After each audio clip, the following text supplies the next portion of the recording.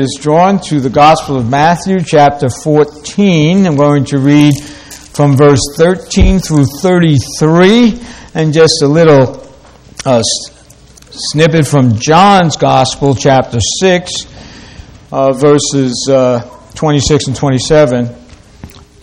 But first, let's hear from the Gospel of Matthew, chapter 14, beginning verse 13 through verse 33. This being the Word of God, let us hear it and hear it well.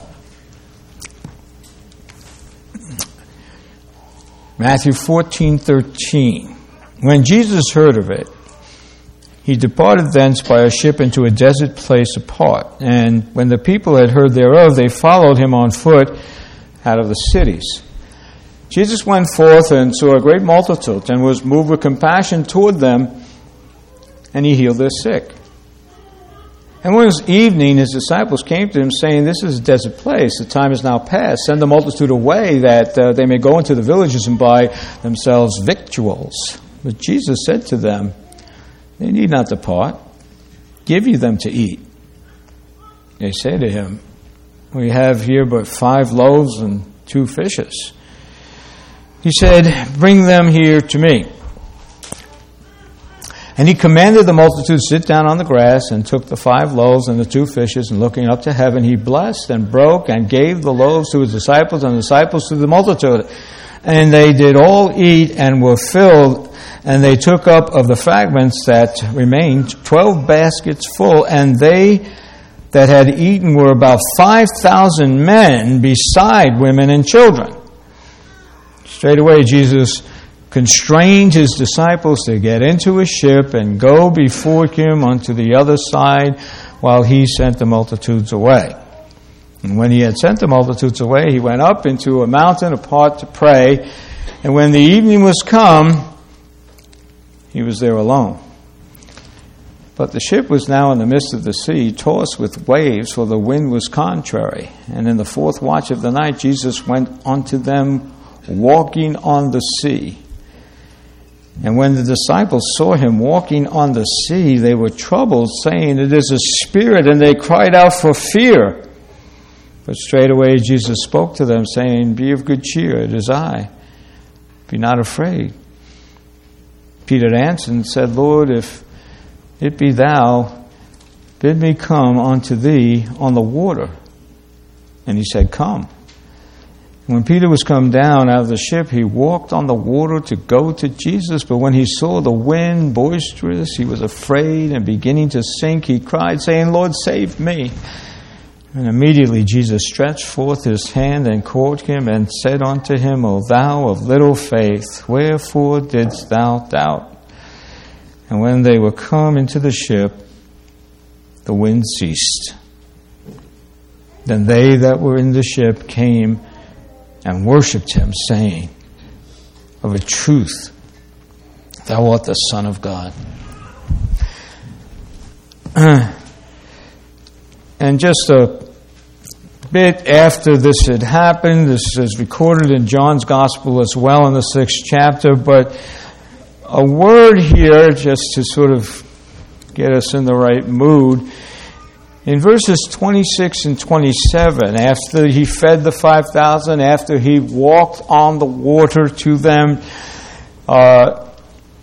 he says to them in verses 26 and 27 of John's Gospel, chapter 6, "Verily, verily, I say unto you, ye seek me, not because ye saw the miracles, but because ye did eat of the loaves and were filled. Labor not for the meat which perishes, but for that meat which endures unto everlasting life, which the Son of Man shall give to you. For him hath God the Father sealed." Interesting comment about this. May the Lord bless the reading of his word heard. And again, Heavenly Father, we ask in the name of Jesus that you be with us to strengthen us through your word, even in the things we already have come to know and understand, learn and love. We pray that you would impress us some more through the hearing of your word. For this, too, we ask in the name of thy dear Son, our Savior, Jesus Christ. Amen. I was attending seminary back in 1981 to about 83, 84.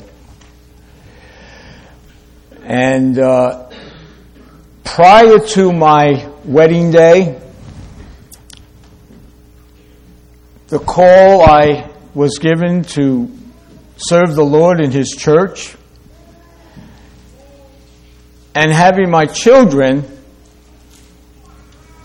prior to that, that was the best time in my life. 1981 to about 1984. In 1984, I was at the Boardwalk Chapel that whole summer. I met my wife to be there. Got engaged a year after that. Best time of my life.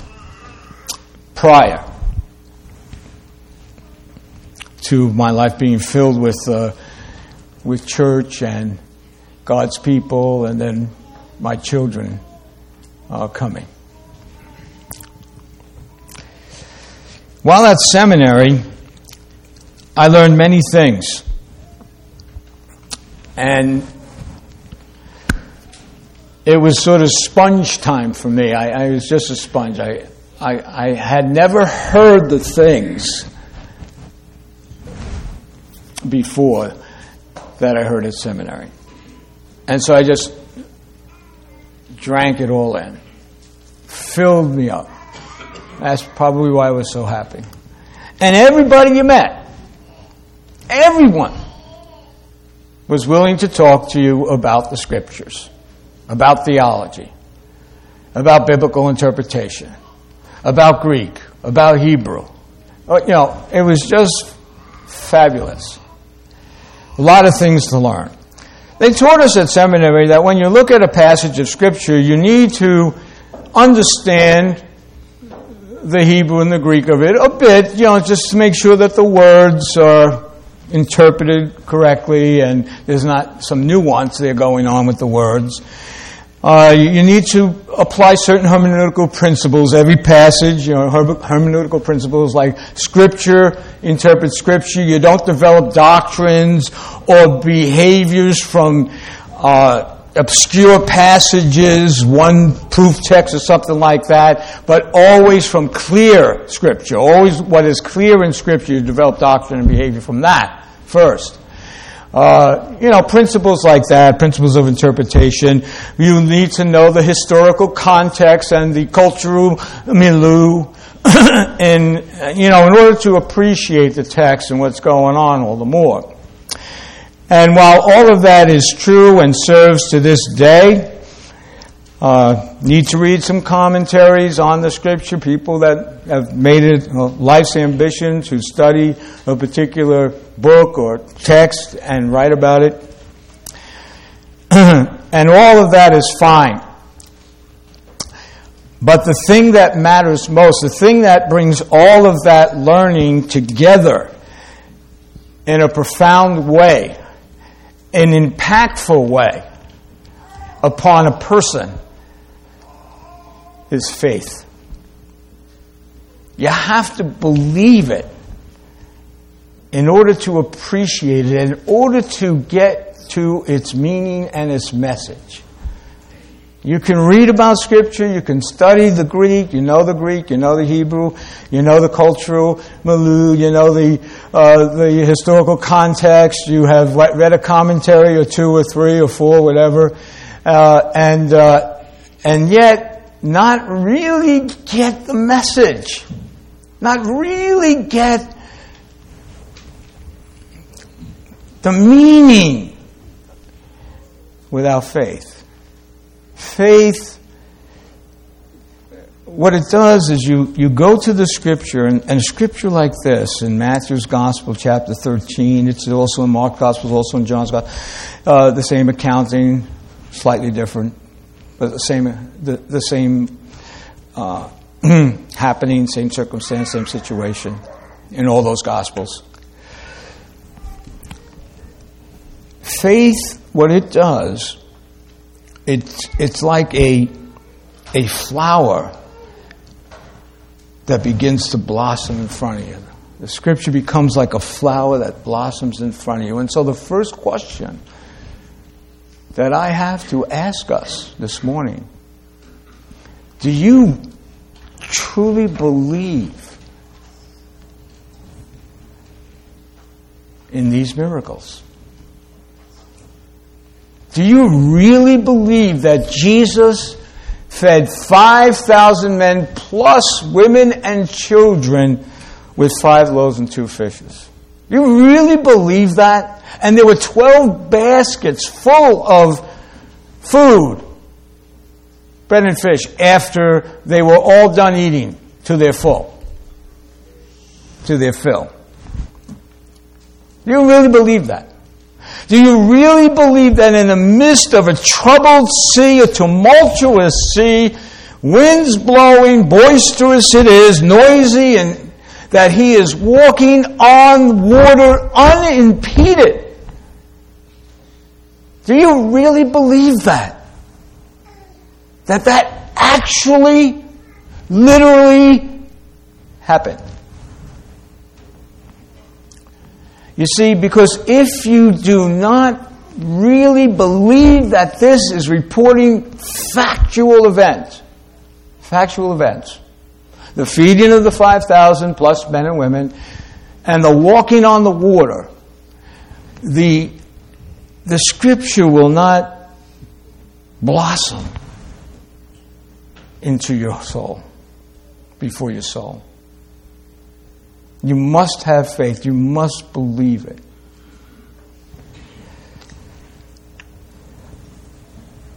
Yeah, the disciples cried out.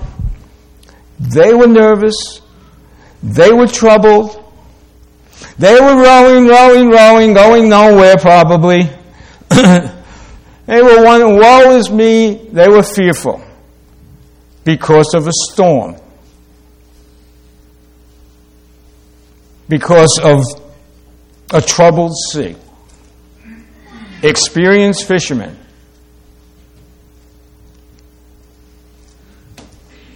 They weren't so troubled about the sea.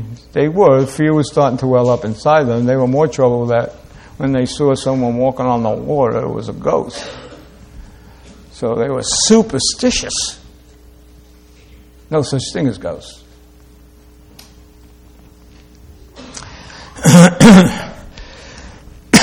So what's going on here?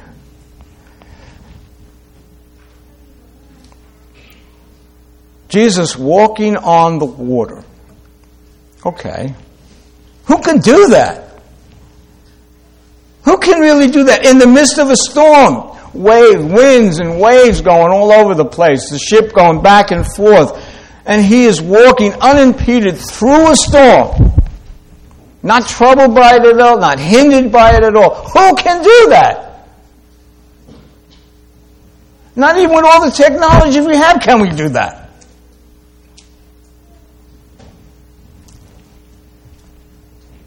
But that's not the point of the miracle, is it? I mean, it's there. Obviously, only God could do that.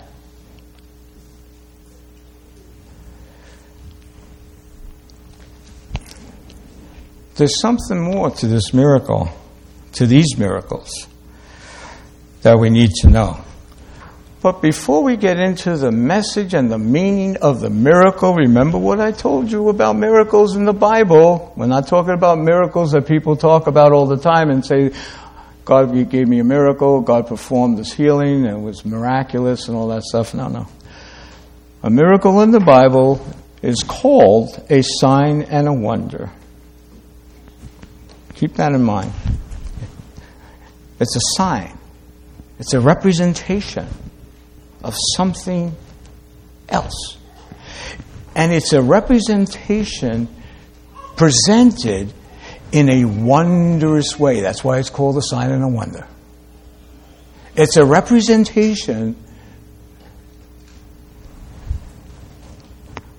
that's given to us in a wonder. Revealed to us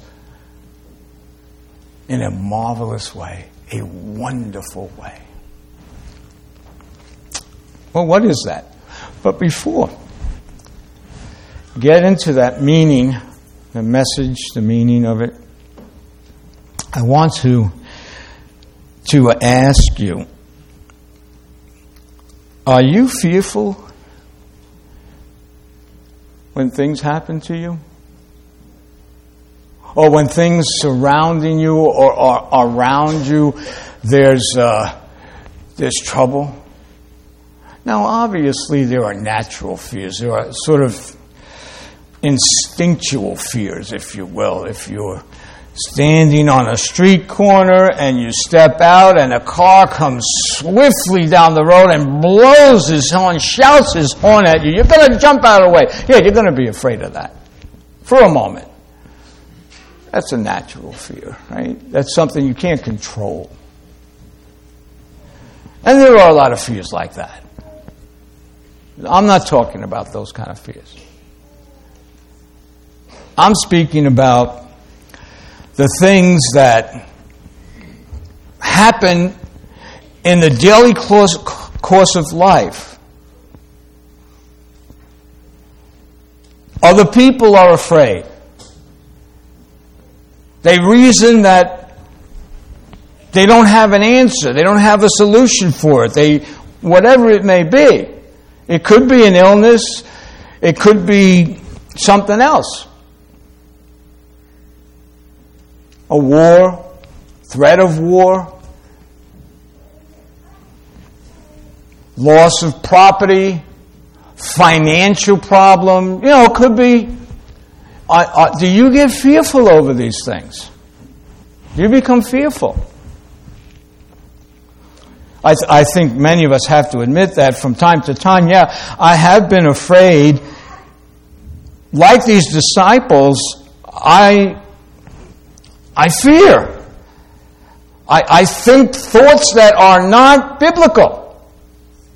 I think and I behave in my own strength. My own power. I think that I have to deal with this alone. And I can't. It's beyond my control. It's overwhelming. And fear sets in. Anxiety. I know you have felt this way. I have felt this way. We all have felt this way from time to time. And you know something? In the year 2022, which has just begun, there's going to be troubles that come our way. Because in this world, you will have trouble. God promised that. What are you going to do? Fear? Be afraid? There's always something about which to be afraid.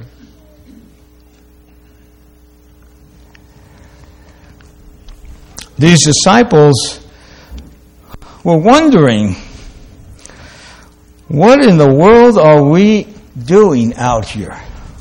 Why did we come? Wait a minute.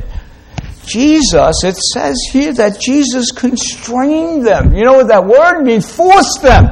He pushed them.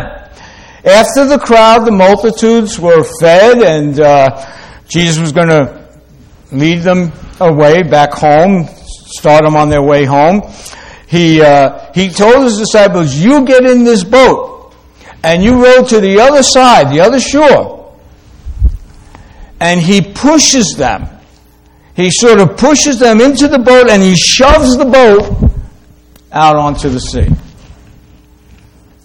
So the disciples, at this point, wondering, why did he do that? Once they get into trouble, rowing fine, then all of a sudden the storm comes up, and then they're in the midst of this storm, and they're going nowhere. They're all nervous about things, and they're far off usually when they're experienced fishermen, and they were on seas before, troubled waters, but they were close enough to make a mad dash for the shore. But here they're in the middle someplace. They're all the way out. They're far out. They're going all the way to the other side. Why are we here? In this storm, in this trouble, we're not getting anywhere. What are we going to do? The Lord shoved us out into this mess. And He's not here with us.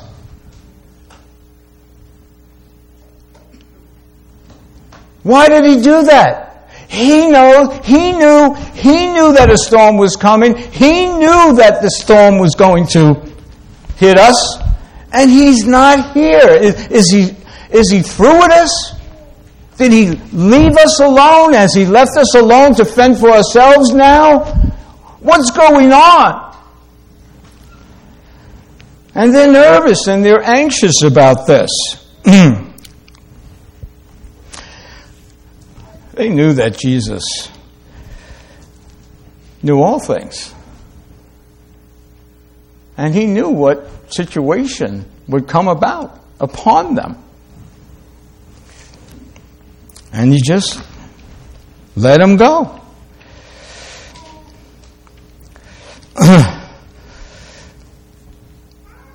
They were at a place one time, if you remember, it was a time before, when they were out on the water and a storm, a squall as they call it, arose, and the ship was being tossed to and fro and was about to be torn apart. And the Lord Jesus Christ is sleeping in the bottom of the ship, and they come to Him and cry to Him, Lord, don't you care what's going on? Do you see? Do you hear the noise, the racket? It's a tempestuous sea. It's a boisterous sea. It's all around us. What do we do? And He comes up and He says to the wind, be calm. He says to the wind, stop blowing. To the sea, be calm. And instantly the wind stopped blowing and the sea was calm. And that's when they said, lo, what manner of man is this that He controls the wind and the water, the wind and the waves? Who can do that?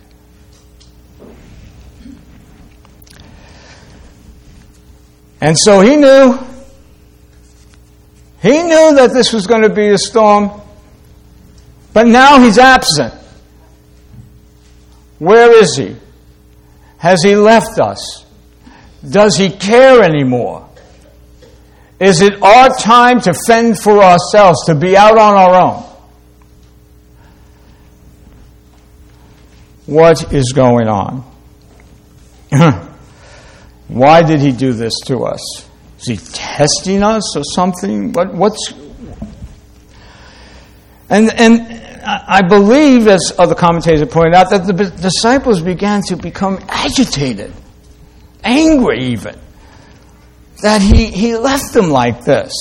Left them, as they call it, in a lurch. Have you ever felt that the Lord has left you in a lurch, so to speak? Have you ever cried, why Lord, why me? Why this? Why now? Why this trouble at this time? It's all I need.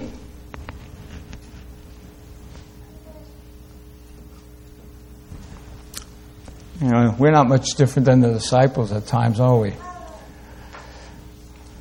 We question the Lord and His plan, His purpose, His orchestration of our lives. And we're troubled. Troubled, Lord. You're causing me trouble. I know You're in control. I know You're sovereign. I know You're God. You're in control of everything. Why this? Why now? Why send me this?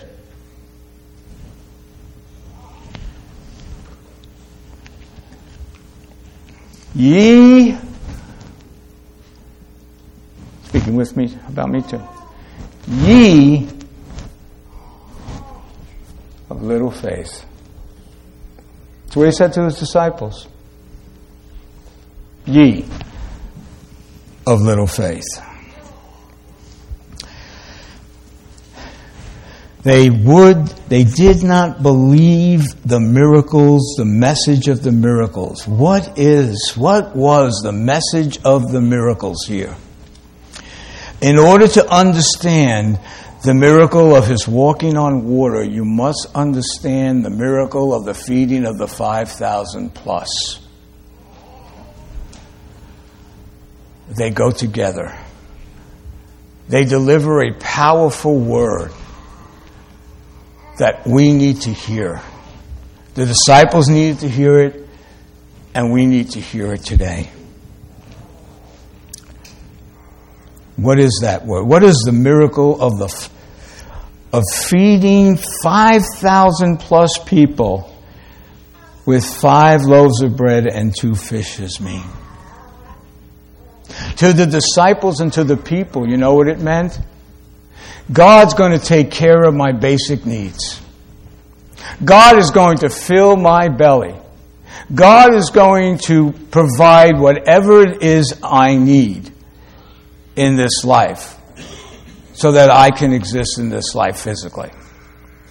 That's what it meant to the people, and that's what it meant to the disciples. And at that time, the other gospel account says that they wanted to make him king. All things were going well at this point. 5,000 plus people were fed to their fill by a miracle. God delivers through his Son, Jesus Christ. He delivers them. They're safe and sound. They know that this man is able to protect them because the disciples were all for getting rid of Herod. This is Christ. This is the Messiah. Make him king. They riled up the people. Make him king. Make him king. The disciples were behind that, you know.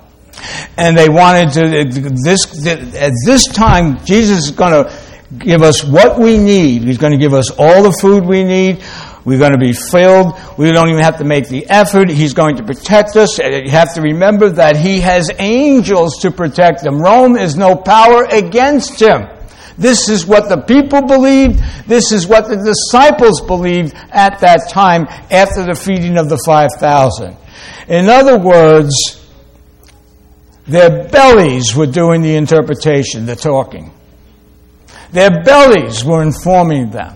Their so-called safety from ill, from sickness, from ill health, from bad situations, adverse circumstances. We have Jesus to take us and protect us and provide for us and lift up Israel once again and make it the kingdom it should be. This is the way they interpreted this miracle. The feeding of the 5,000. That Jesus was going to restore the kingdom of God in an earthly fashion, giving us all we need and protecting us from any adversities. Does that gospel sound familiar to you today? It's in the evangelical places. It's in churches all over the place. That's what God wants to do with us. And the miracle of the feeding of the 5,000 shows that. Wrong, but that's the way it was interpreted by the people that wanted to make him king after this, and his own disciples. So now comes this next miracle, shortly thereafter, right? Very next miracle. And the storm is raging, and the ship is being tossed to and fro. The disciples are in a lot of trouble, and all of a sudden, in the midst of all this noise, tumultuousness, the boisterousness, everything going crazy, haywire, they see this image of someone or something walking in the midst of all this trouble, unimpeded, straight towards them. And they look out. Do you see this? What is that? And what do you do when you fear? The first thing that comes to your mind, usually your superficial self, your superficial and superstitious self comes out of you. A ghost, a spirit that's going to take us and drag us to the abyss. That's what they thought. It's in their heart. It's what they believed. It's a spirit, a ghost. Have you ever gone to a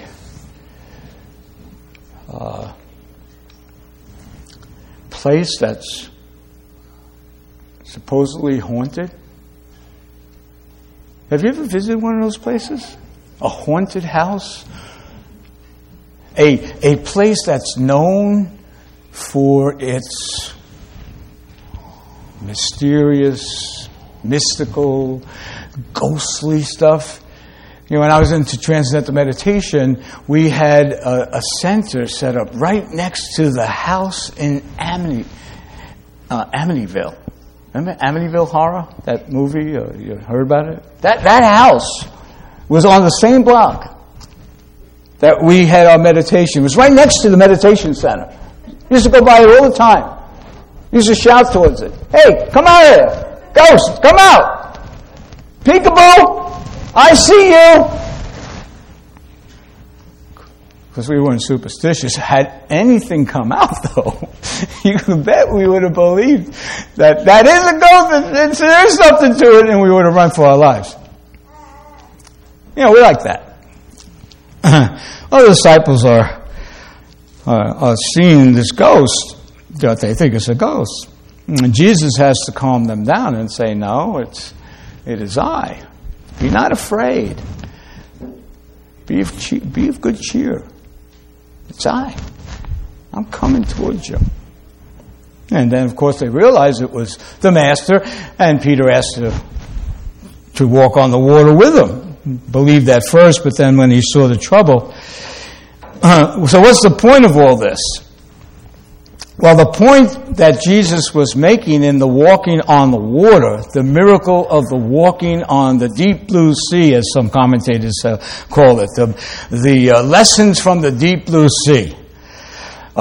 The first lesson, and you heard this in the Gospel of John. I'll read it to you again. After this miracle, after all these things happened, right, the feeding of the 5,000 and the walking on the water, he says to them in verses 26 and 27 in the accounting of John in his Gospel, the 6th chapter, verse 26, Jesus said to them, "Verily, verily, I say to you, ye seek me not because you saw the miracles, because you saw the miracles, but you didn't understand them.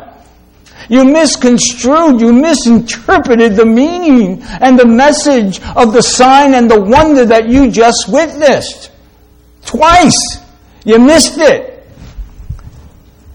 But you're following me because ye did eat of the loaves and were filled." In other words, you think that I've come to establish an earthly kingdom that gives you meets all your needs, that relieves your poverty and fixes you when you're ill, so you don't have to suffer.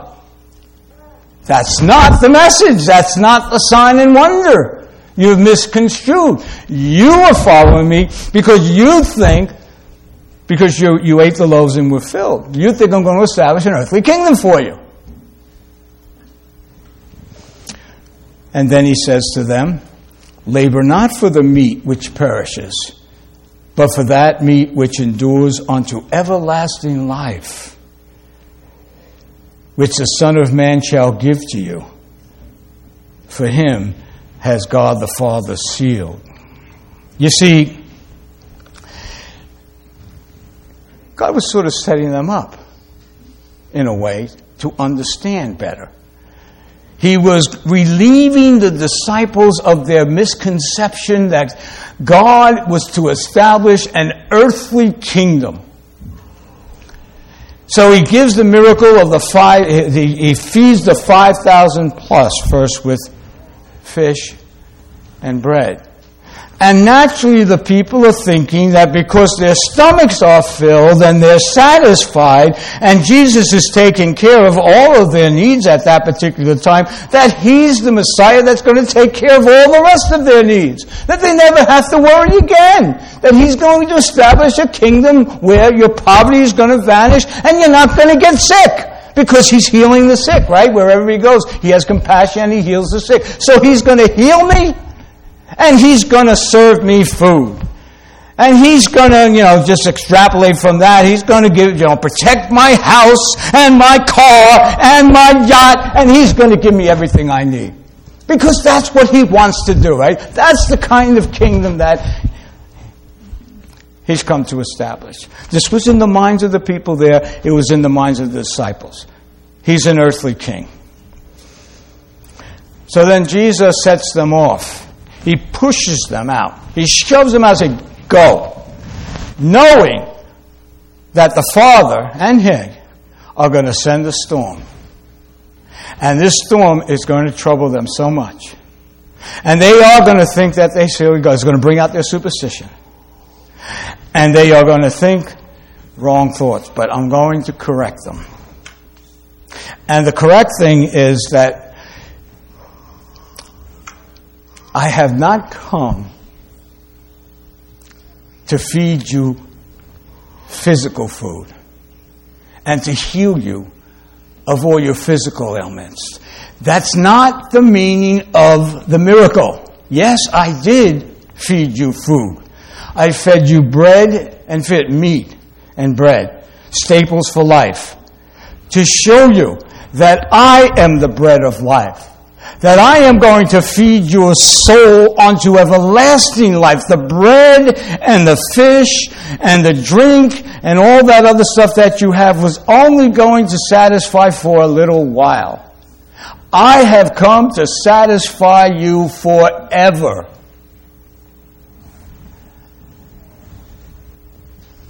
He comes walking on the water. To the disciples, he exposes their fearfulness. He exposes their superstition. They believe in ghosts. There are no such thing as ghosts. There aren't spirits going to haunt you or take you and drag you to the abyss. None of that. You know why? Because I am with you. You think that you're alone in the storm. The storm, by the way, the stormy water, the wind and the waves and the noise of the sea are representations of the world. The stormy sea is the world. It represents the world in which we live. It's full of adversities. It's full of contrary winds. It's full of contrary doctrines and errors and sinfulness and all. I am with you in the storm of this world. You thought I wasn't with you because you didn't see me there. But I have always been with you. And what I was doing, it says that Jesus went up, and after he led the multitudes away, he went to a mountain and prayed. What do you think? And for whom was he praying? He was praying that the miracle and the message of the miracle and the stormy sea and the walking on the water would reveal to his disciples the truth, that I've come to save your souls. I've come to save you everlastingly. That you need to trust in me as the bread of life, and I will feed your soul, and you will be filled forever.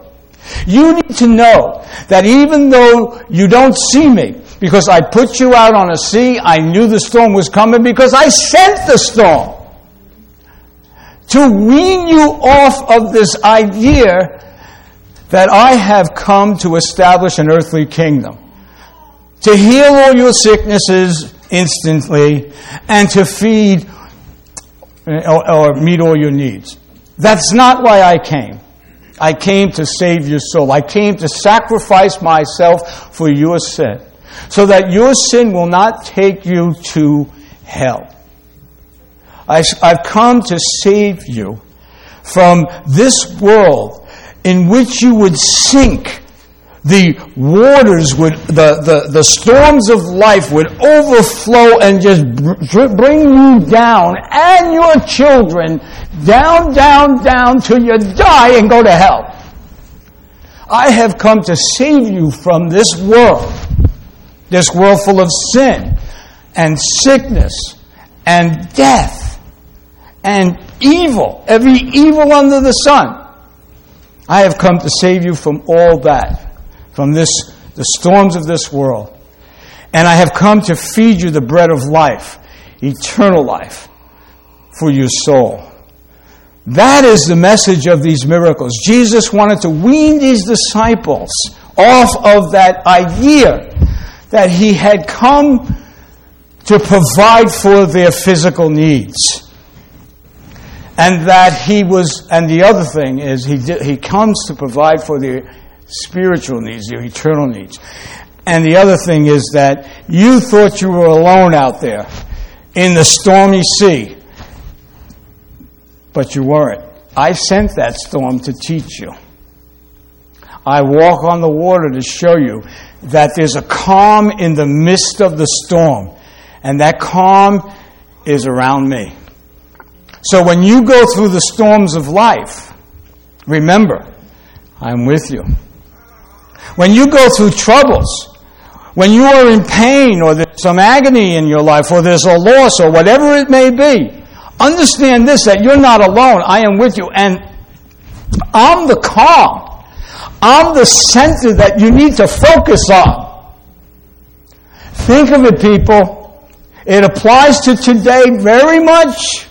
The people are running them up. They're all in trouble. They're all in fear. They're all thinking this way and that. They got to go here. They got to go there. Anything. Save us from this dread disease. Save us from the...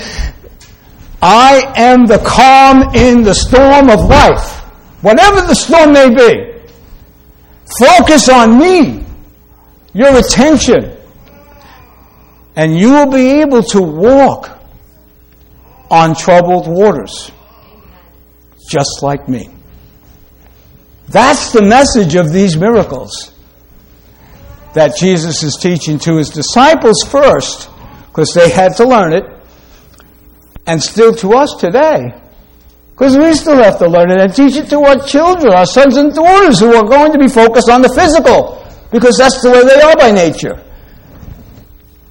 You need to get their attention off themselves and onto another. Not you, Jesus. Isn't that a wonderful message? It's such a wonderful... This is what the miracles mean. They're signs and wonders of a greater reality, greater truth, a spiritual reality. And that's why they're so precious. So, dear people, what's the word that I have to say? Well, it's the word that Jesus told his disciples when they were afraid, when they were troubled, when they were misdirected by their own superstitions and their own thoughts about an earthly kingdom and an earthly king. He says to them in verse 27, be of good cheer. It is I. Be not afraid. I am always with you. Don't ever think that I am not with you. I'm always with you. Focus. Dear people, precious people of mine, focus on me. Let us pray. Heavenly Lord, we are thankful today for your word. What a wonderful message. The miracles just do it so much for us when we see the marvelous spiritual truths that are communicated in wondrous fashion through these miracles which you did. And we praise your holy name for them. Lord, may we take them home in our hearts and remember always not to be afraid, because you are with us. You are taking care of us. You are the center of our life. Not our troubles, not the storms of life, but you. In the midst of a storm, in the midst of trouble, we can find a calm and a peace, even a joy, by focusing our faith, our soul's eye on Jesus Christ, our great God and Savior. It's in your name we pray. Amen.